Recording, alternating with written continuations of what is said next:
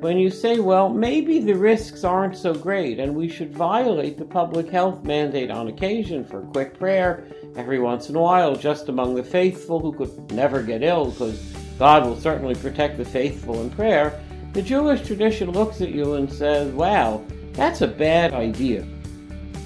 That's Professor Michael Broyd, a professor of law at Emory University and an expert in Jewish law, sharing a Jewish perspective on public health laws. The Interactions podcast explores how law and religion interact in today's world through the eyes of lawyers, scholars, clergy, and more.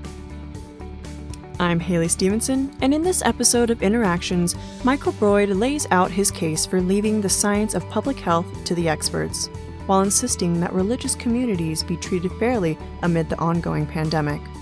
Now, join me as we listen to Michael Broyd's discussion of public health and the Jewish tradition. Professor Broyd, let's jump right in. How does Jewish law approach questions like public health? The Jewish tradition is different than many other religious traditions in the following regard. As Rabbi Soloveitchik famously expressed almost 50 years ago, when it comes to matters of public health and policy, the Jewish tradition didn't really think that Jewish law authorities were supposed to express their own personal views. Rabbi Soloveitchik was adamant that when you approached him about matters of security, he said, consult with the generals. And when you asked him what did he think, he smiled and said, he thinks you should consult with the generals. It's important to articulate what religion can really contribute. Religion cannot really contribute to a scientific conversation about the needs of public health. Certainly, the Jewish tradition doesn't think it's the role of professors who work in Judaism, great Jewish law authorities, even law professors who work in Jewish law, to have a serious opinion on what public health matters should be.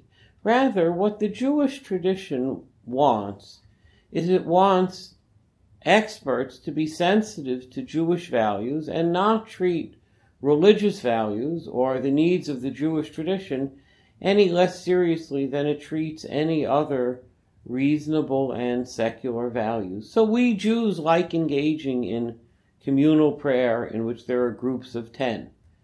When somebody says to me bowling in groups of 10 is okay in the current situation, but prayer is bad, the Jewish tradition says, no, that's not the right approach. That reflects an undervaluation of religion.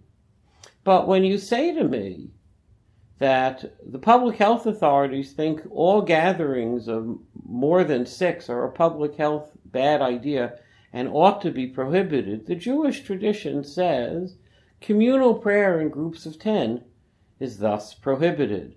And when you say, well, maybe the risks aren't so great and we should violate the public health mandate on occasion for quick prayer every once in a while, just among the faithful who could never get ill because God will certainly protect the faithful in prayer, the Jewish tradition looks at you and says, wow, that's a bad idea. So it's a bad idea to violate public health mandates. But does that somehow treat public health experts like religious authorities? What is the role of public health experts in shaping religious practice? The purpose of public health experts is to provide the Jewish tradition with the proper advice as to how to conduct itself in times of crisis, no different than it's the purpose of generals to provide guidance to the public in times of military crisis, and it's the job of doctors to tell us when we're supposed to eat on Yom Kippur, the Day of Atonement, when we customarily fast. When somebody asks me, should I fast on Yom Kippur, the Day of Atonement, I smile at them nicely and I say, I think you should ask a doctor.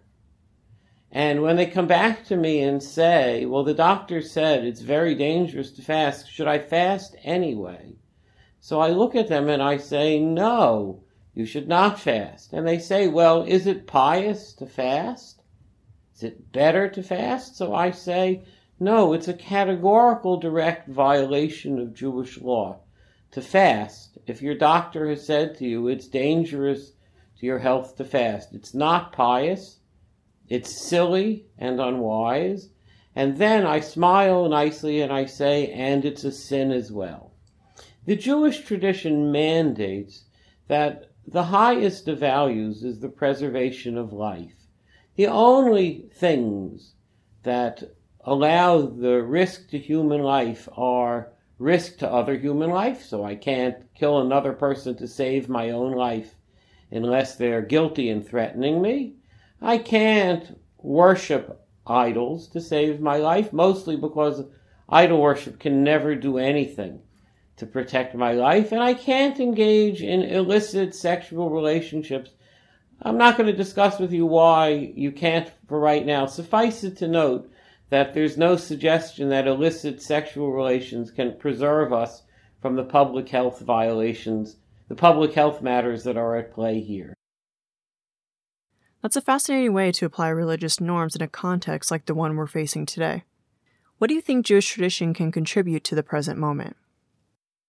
What the Jewish tradition can contribute here is a reinforcement of important values. We have centers for disease control. We have many very smart, worthwhile people who are focusing on the current situation in America.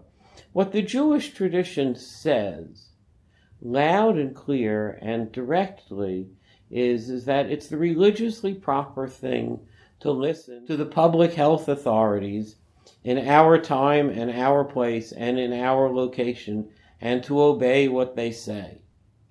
The Jewish tradition thinks that you should not cut corners, and you should not defy the public health authorities to engage in prayer, even communal prayer. And you should not say to yourself, God protects people who are engaging in divine worship, or the simple who faithfully believe. The Jewish tradition tells us that we should obey the public health authorities who are sensitive and aware of religious traditions and treating religion no differently than they would treat bowling or mixed dancing, as they say. In a society like ours, where the fear that a public health crisis would be used as an excuse to generate anti-Semitic legislation, which certainly was a problem in medieval times 1,000 years ago, where somebody would say, oh, the Black Death is coming. What we need to do is kill the Jews, and then the Black Death will go away. So you had to always be wary of public health crises as an excuse to generate more anti-Semitism. This is a far-fetched fear in the United States. And what the Jewish tradition says in a very loud and clear, direct way is it's incumbent upon people to obey the public health authorities in their time and in their place, and to follow the rules faithfully and directly without any cutting of corners. Is there a difference in how this applies to an individual versus how it applies to a community?